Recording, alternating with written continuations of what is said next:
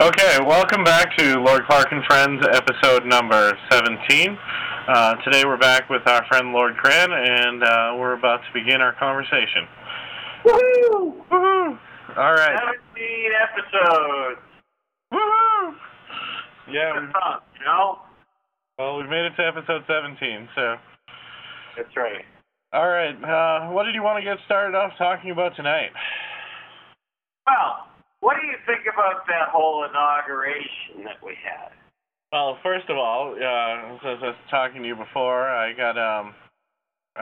had to, at work, I was forced to watch it, so I got to watch the whole thing streaming on the internet, which led me to believe the internet is not ready for live streaming on-demand television yet, because everybody slammed the network, and it was the choppiest video I'd seen in about 4 years. And I was on a dedicated fiber optic connection in the building I was looking at it with. So, dedicated Verizon SES line. So, it was not like the bandwidth was an issue. So I kind of was, oh, and I should mention it was also on the internet too, backbone. So, it wasn't like I had a bandwidth problem getting in with this building. But aside to the technicals, what are some of your thoughts on the content? The content was quite varied and interesting, as the only way to put it. And in interesting, I use in the mixed term of interesting, not interesting like woohoo, this is fun. This is more interesting in, you had a renegade presidential prayer, which I thought was hilarious. Yeah. And I thought was really, as far as the tone of the day, I thought, wow, they're really stretching out here. I also noticed just some of the things surrounding it. Looks like the rest of the ex-presidents hate Jimmy Carter as much as we do on this show. So I thought that was a good sign.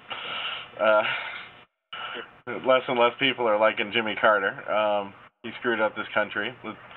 We're all praying that Obama isn't the next Jimmy Carter, though we think he is. Let's see. What else did I think about it? Aretha Franklin. Well, you couldn't tell she was singing "My Country 'Tis of Thee." Yeah, she butchered the words, but she really butchered the song. Yeah, she changed it a little bit. And her hat was kind of ugly. Yeah. So she butchered the words, which was really just bad, and everybody kind of was like scratching their heads. The classical thing was all right, though. I mean, well, Yo-Yo Ma did his job, and I felt the ceremony was fine. I mean, everything was fine. I thought it was funny. Good old Teddy Kennedy had a seizure.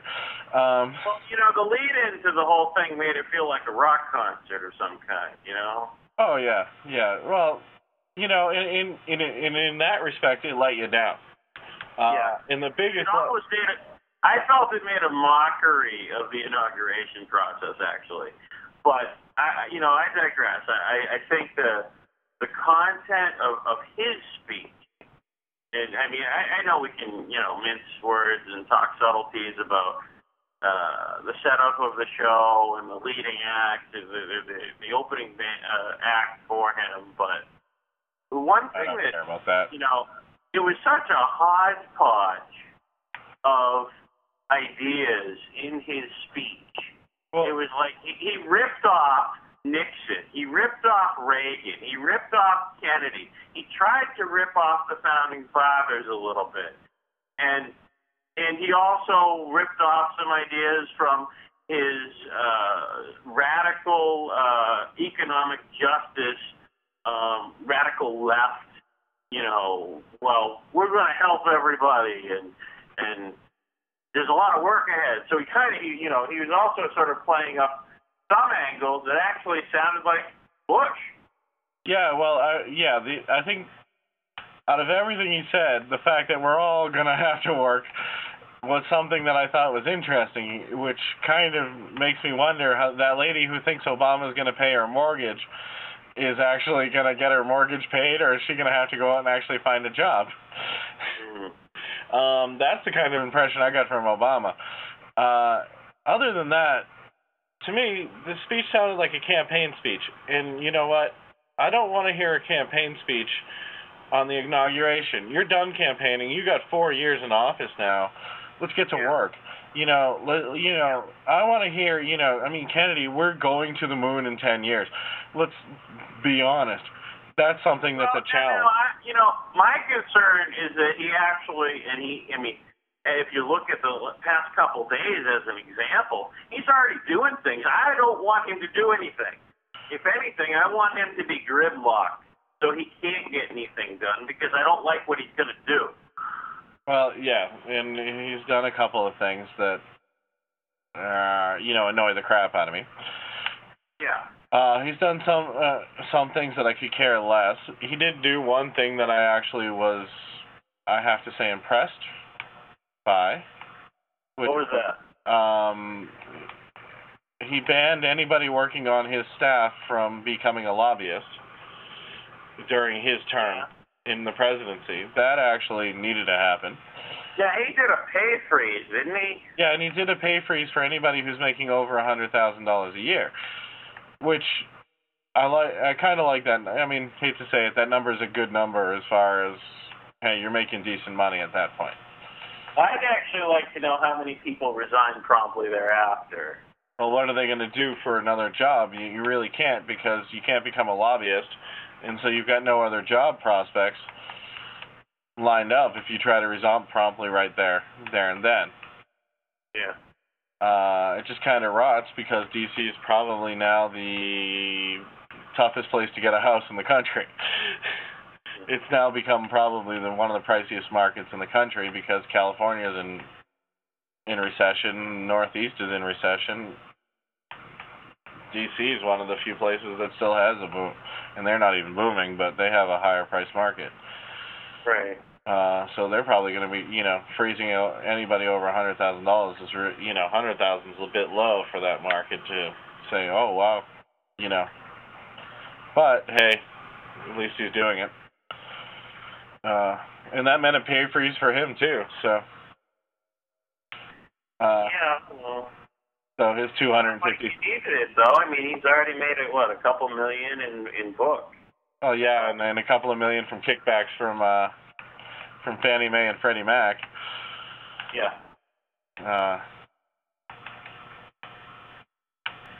So I don't know. Kind of interesting. Other than that, this Guantanamo Bay stuff, he's just acting stupid. We're going to use the Army Field Manual. Well, the Army doesn't even pay attention to that when they're interrogating people, but, well, at least that's what they say on the side. Well, I would question the motives of how we got to the point where not only, torture is unacceptable for our enemies, but how we got to the point of just not being able to use cruel and unusual punishment as a means of prevention. Now, I want to know something. Does Obama... is this cruel and unusual punishment to take 4 guys up in a helicopter, throw one out, and expect the other 3 guys to sing about what they're doing wrong? Is that torture? Because someone might call that an accident. Well, yeah, an accident. A guy fell out of a helicopter. Okay. And you don't even touch the other 3 guys. They just kind of volunteer information after the quote accident. Now that's what I've heard Army interrogation techniques are like. Nobody touches anybody. We were just bringing guys back from the field, and one guy jumped out of the helicopter.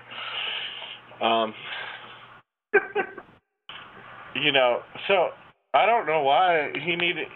Why you need to waterboard anybody? And they said that was quite an effective tactic. So I don't understand. From what I understood, the U.S. doesn't torture anybody anyway. I mean, if you look at it through the right eyes. I think that I support the idea of closing a facility, the prison, given the stipulation that we're going to save the taxpayers some money by executing the prisoners. Yeah. I think that's the way to go. It's a win-win. Right. I mean, now, one thing this sort of brings up, and I guess apparently there was some news that one of the guys was released in 2007, given to Saudis, and they tried to rehabilitate him. Yeah. And he went out and joined, Al-Qaeda? Yeah, well, the Saudis have an interesting rehabilitation program. Well, see, as the 9/11 hijackers were Saudis, and, that's the elephant in the room that nobody wants to talk about. Well, I do, yeah, but I do give them some credit for taking the steps to create a rehabilitation program, which I understand is quite an interesting program. How so? Let's just say that what they do to those people in that program that don't want to comply, they make them comply. And you don't want to be caught a second time if you've gone through that rehabilitation program. And they make it plainly clear to those people that you can either be rehabilitated or we can take you out back, and nobody will find you again. So it's it sounds like they make it. They sound like they've been having some pretty good successful numbers at making people quote rehabilitated. So they're at least trying to take it seriously. The only problem is they've got a whole bunch of people in their government who like to support terrorism by giving their money, because they have way too much money in the upper class. And it's almost like the problems here, the upper class who is ultra liberal. Oh, it doesn't matter what we do with our money. It doesn't matter that the Chinese get our defense secrets. It's the same thing that happened in the Clinton era, the same kind of thing. Chinese can get our missile defense secrets because, we need help with these rockets that are exploding on the ground, The same thing with our upper end, they share secrets, they share defense things. It's the same thing that's going on with Obama that's going on with the Saudis. Let's take care of the home first, and then we'll deal with our neighbors. Let's get the plank, that scripture, get the plank out of your own eye. Before you go try to deal with the speck of dust in your neighbors, Yeah. I have no problem quoting Jesus on this podcast. And yes, everybody, he was a Jew. I don't want any of our listeners misguided. Christian. So during the pastor's, is it the pastor? No, actually during Obama's thing. Yeah. He was going on about the Lord being one, and then he went on to do like a Christian quote, huh? Yeah, well, black people have a hard time giving up that there's only one God and they're Christian, no matter how much they want to try to fight it. They seem to have some of those Christian values hidden underneath them. Which again is why we gotta laugh at California. Let's get all the blacks out to vote for Obama, and then not realize that the blacks also hate gay marriage, and hate the thought of the idea of gay marriage. So you're gonna. I think that's something interesting that you may see from him, and some of the black community's point of views may not line up with the ultra liberal thinking that's on Washington. Maybe his only saving grace.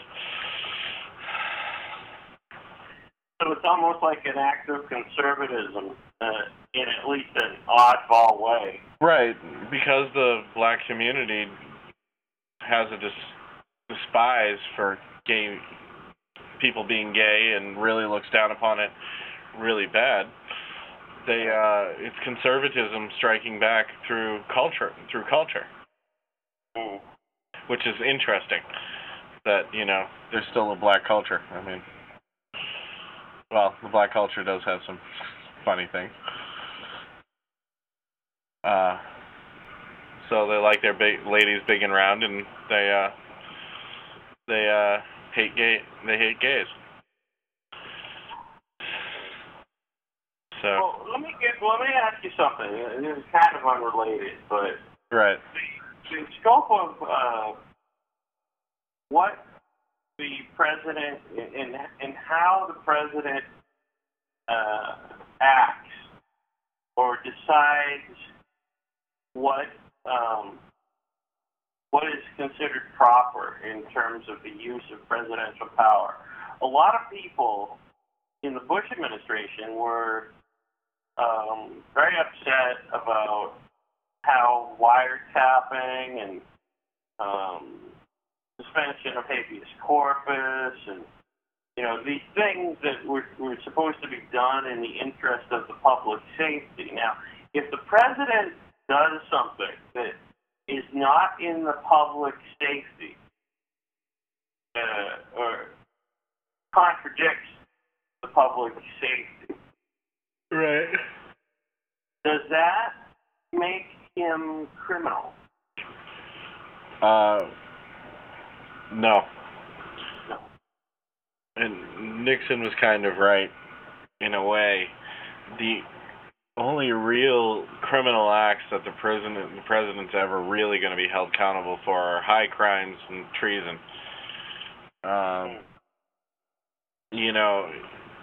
You got to commit a pretty serious crime, or attempting to commit a pretty serious crime, for it to really reflect on the president. Clinton kind of stained that a bit, but one thing I was reading recently, I was actually reading Jefferson and trying to get my head around this idea that he was conveying about. There are a lot of people out there. Let me back up a little bit. There are a lot of people out there who believe in the sanctity of the Constitution, and when the inauguration occurs, the president is supposed to swear in that they're going to defend or uphold the Constitution. Right. Well, Jefferson had some different ideas about that on the letter of the law versus the intent of the law. And if people are hung up on the letter of the law, they're just not getting it. Yeah. But do remember, and I'm only going to interject this, and I'll interject this as a slight quote, and I'll let you get back to your thing, that there were a lot of Jefferson's contemporaries that had a bit of a hard time with him in his letter, this law thing, and he even took it a little bit too far. And he'd take things a little bit too far. I mean, granted, he was the one who drafted the documents and all of that, but, he kind of was willing to take things a little bit too far sometimes, and so they kind of didn't always like him and didn't always agree with him. Right. But I'll let you get back to your point. Well, let me throw a couple quotes out there, and then we can bring a little life to them. Okay. The strict observance of the written laws is doubtless one of the high duties of a good citizen, but it is not the highest. The laws of necessity, of self-preservation, of saving our country when in danger are of higher obligation. To lose our country by a scrupulous adherence to written law would be to lose the law itself, with life, liberty, prosperity, and all those who are enjoying them with us, thus absurdly sacrificing the end to the means. And then he gives an anecdote about George Washington. And then, in all these cases, the unwritten laws of necessity, of self-preservation, and of the public safety control the written laws of Meum and Tuam. Okay. So,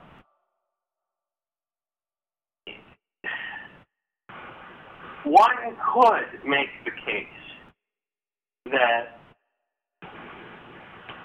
when the president does something that acts in contradiction to the Constitution is upholding its intent.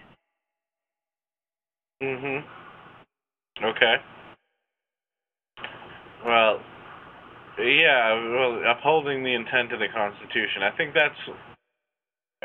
what you're getting at is one of the things that I've heard, that this is why people had a problem with Jefferson. Because he got kind of annoyed when they started amending things or adding amendments. Because it's supposed to be this document and the intent, and how do we interpret intent, and who gets to interpret intent, and what does interpretation mean? It's so vague that sometimes you have to go back to the letter of the law because the intent is different. And a lot of people try to do this to get around the Second Amendment, is, the intent was to defend against King George, and King George is no longer a threat, so you don't need a gun any longer. Yet the Second Amendment is clearly written, much like the First Amendment, which they argue so strongly for, that, you can say anything you want in any environment, except, some certain things that need to be, like fire in a theater or something. But as far as you can... Fire in a theater isn't necessarily free speech. Free speech? Right. You can't cause panic, but you can say pretty much whatever you want. But if you look at the wording of the two amendments, the Second Amendment is actually written in the same kind of wording as the first.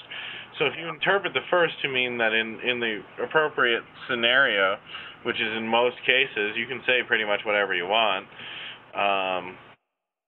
Let the consequences of your words. I would believe that the Second Amendment really lays the foundation for the first. Oh yeah, and that's what I'm really trying to get at, is that the Second Amendment is there to protect the First Amendment, because when you get out of line and say too much, you need to make sure we're all armed so we don't kill you, so somebody doesn't kill somebody else. That's right. Or the cop doesn't kill you because he's got a gun and you don't, and it really protects the First Amendment, because if everybody's got a gun, well, nobody, then it kind of brings down the amount of crime that will happen because of that gun.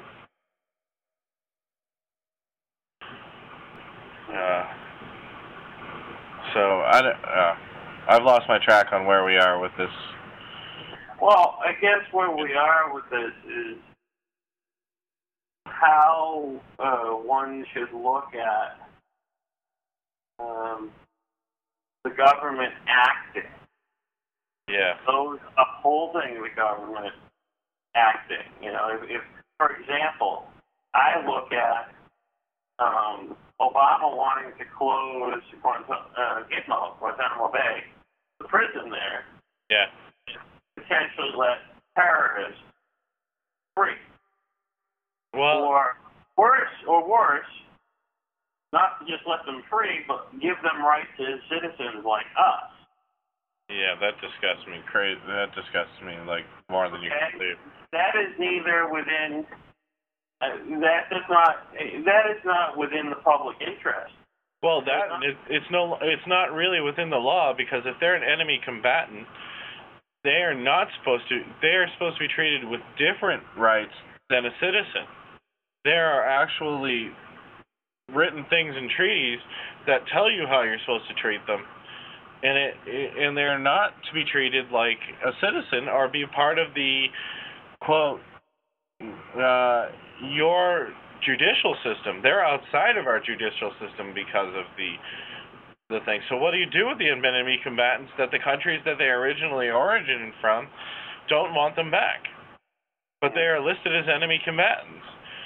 And you can try them under military tribunals for crimes they've committed, war crimes they've committed, but you're supposed to treat them a certain way, and you can't put them in a regular jail because they're not regular inmates. We could just as easily. Now, this brings up a very funny question. Hypothetically, if we have a prisoner, say, from Mexico, and Mexico doesn't want them, if we were to drop them off at the border and tell them, run along, walk across, and we know full well that Mexico was going to do firing squad on them as they walk in. Yeah. And we have somehow some doorstep responsibility for them. That's basically what's going to happen. Is there anything wrong with that? Yeah, we're not supposed to be responsible for that person. And as the ties pointed out, and finally we get somebody with a backbone, you let them die. If they're going to be killed, well, that's not our problem. We can't afford to let it become our problem. We have to maintain our sovereignty. And if that means we're going to be serious, that you got to go home and face the music. Now, the funny thing is you can't even get them to home because they won't even accept them. Which is the hardest part. And the U.S. is now stuck with these people in Guantanamo Bay. And what's even worse is Obama's going to be stuck with them because they are enemy combatants. Yeah, I don't understand why these enemy combatants aren't subject to execution. They are subject to execution. A military tribunal. They're subject to a military tribunal for war crimes. And if we have imposed some of them, there are trials going on with military tribunals down in Guantanamo Bay, and theoretically some of them will be executed. But that has not happened, or we would have heard about it. Either that or the Bush department kept it on the down low. I mean, it's pretty likely we would have heard about it. Yeah, the trials are going on. And basically they're trying to dump them back on their origin countries, and their origin countries don't want them. But we still, see, here's the thing, and it's a matter of standards. If we're suddenly giving these people rights above and beyond the ones of our citizens, okay, we have, in some of our states, we still get the death penalty. We can still do lethal injection. We could probably still do electric chairs somewhere as well. Yeah, in actuality, the federal government in all 50 states can execute people. Okay. So you can be tried in Massachusetts and be executed by the federal government in Massachusetts for committing a federal crime that carries the death penalty.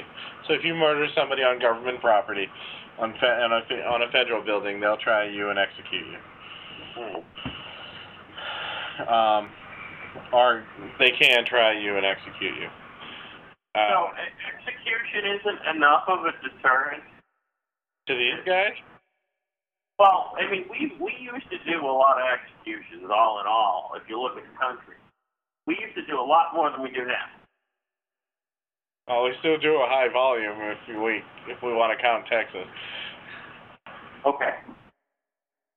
Well, but is it really, I mean, is there any evidence that it's affecting the rate of crime?